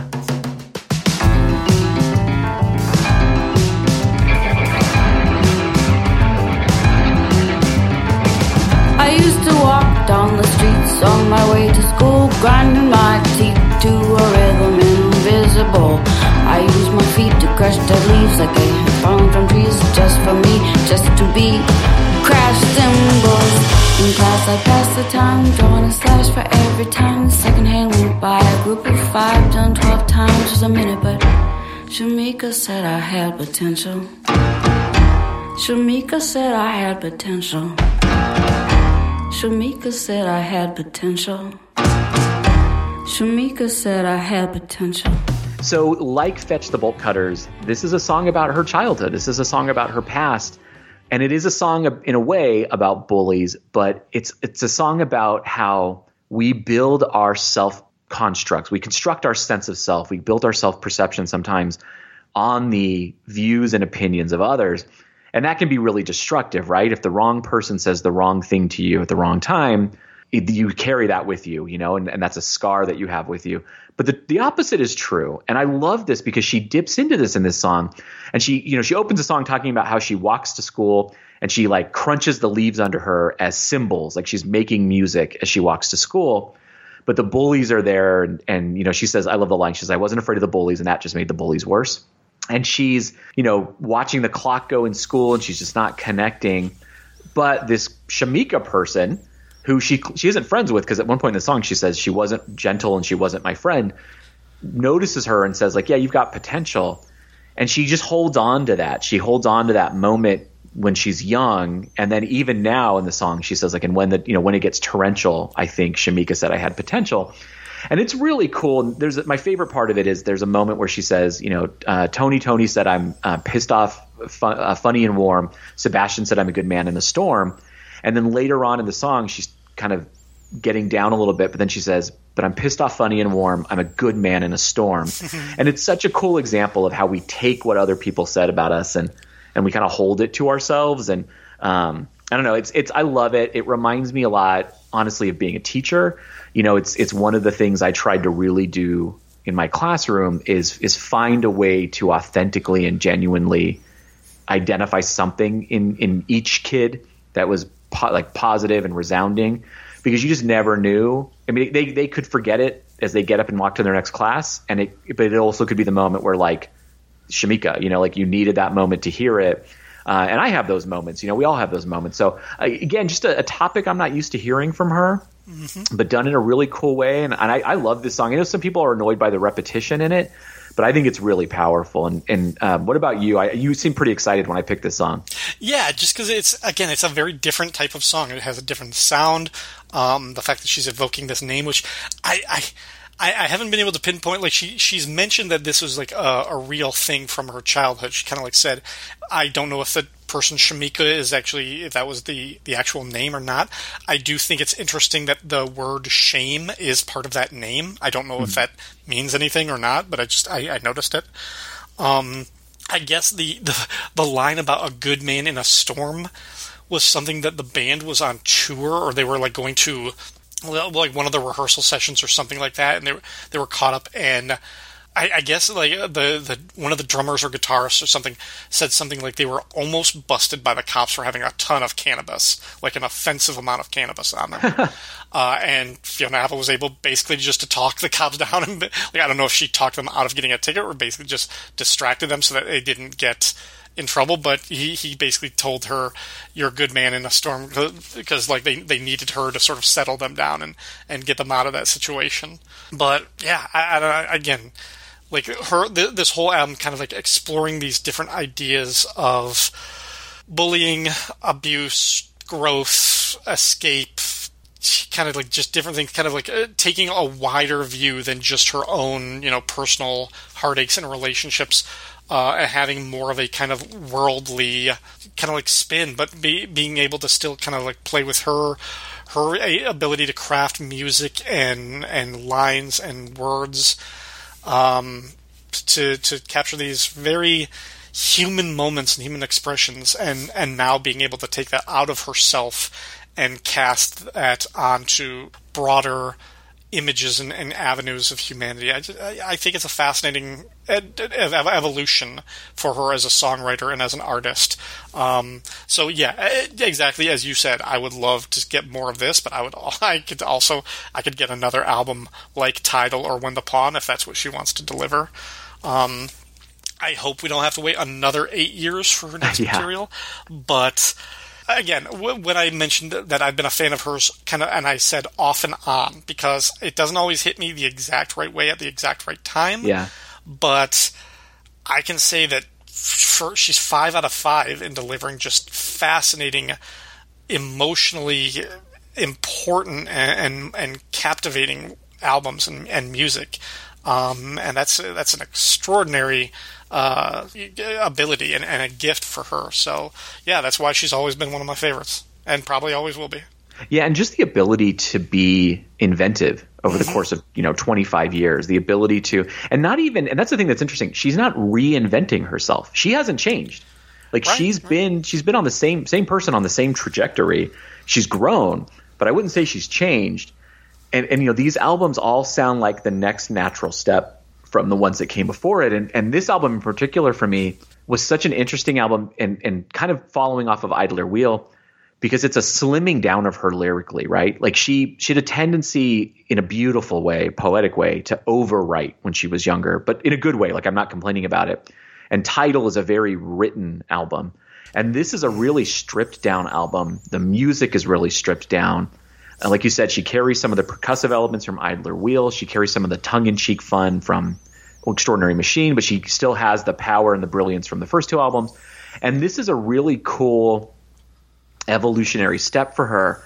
And I could take it one of two ways. It could either be the capstone of her career, where it's like this is where it was heading to this really cool, interesting place, or, and I think this is more accurate, it's actually the launching point for the next stage of her career. Like, I think the albums that follow, we're going to trace back to this one and be like, oh yeah, the signs were there. The genesis of this was there.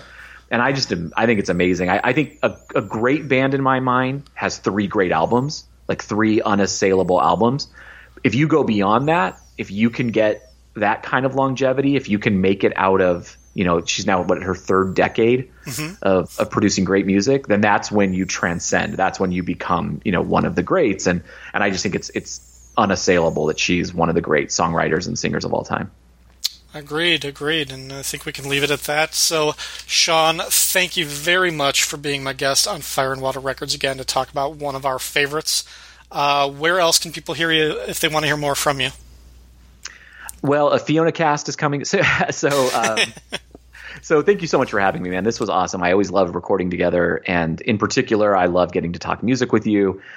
People can find me on the Pulp to Pixel podcast network. I'm co-host of Secret Wars and Beyond with my buddy Dr. G.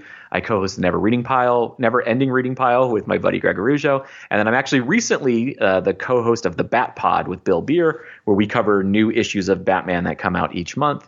And so I'm kind of all over the comic book podcasting airways, but I do love to get to talk music and other subjects. So I do appreciate it, man. This was a lot of fun for me, and I really enjoyed diving back into her work. All right, folks, Fire and Water Records is a proud part of the Fire and Water Podcast Network. Feedback for this show can be left at fireandwaterpodcast.com, as well as Facebook and Twitter. Special thanks to our Patreon supporters. For more information on how you can support the Fire and Water Podcast Network, visit patreon.com/FWPodcasts. You can also support the show by going to Apple Podcasts or Spotify and leave us a nice 5-star review. Every review from Fire and Water Records helps push this podcast to a wider and wider audience. All music clips and quoted lyrics are used for entertainment purposes, and no copyright infringement is intended. Thanks for listening, and have a happy 2021. Hope this year is getting off to a good start. But as the scenery grows, I see in different lights the shades and shadows undulate in my perception.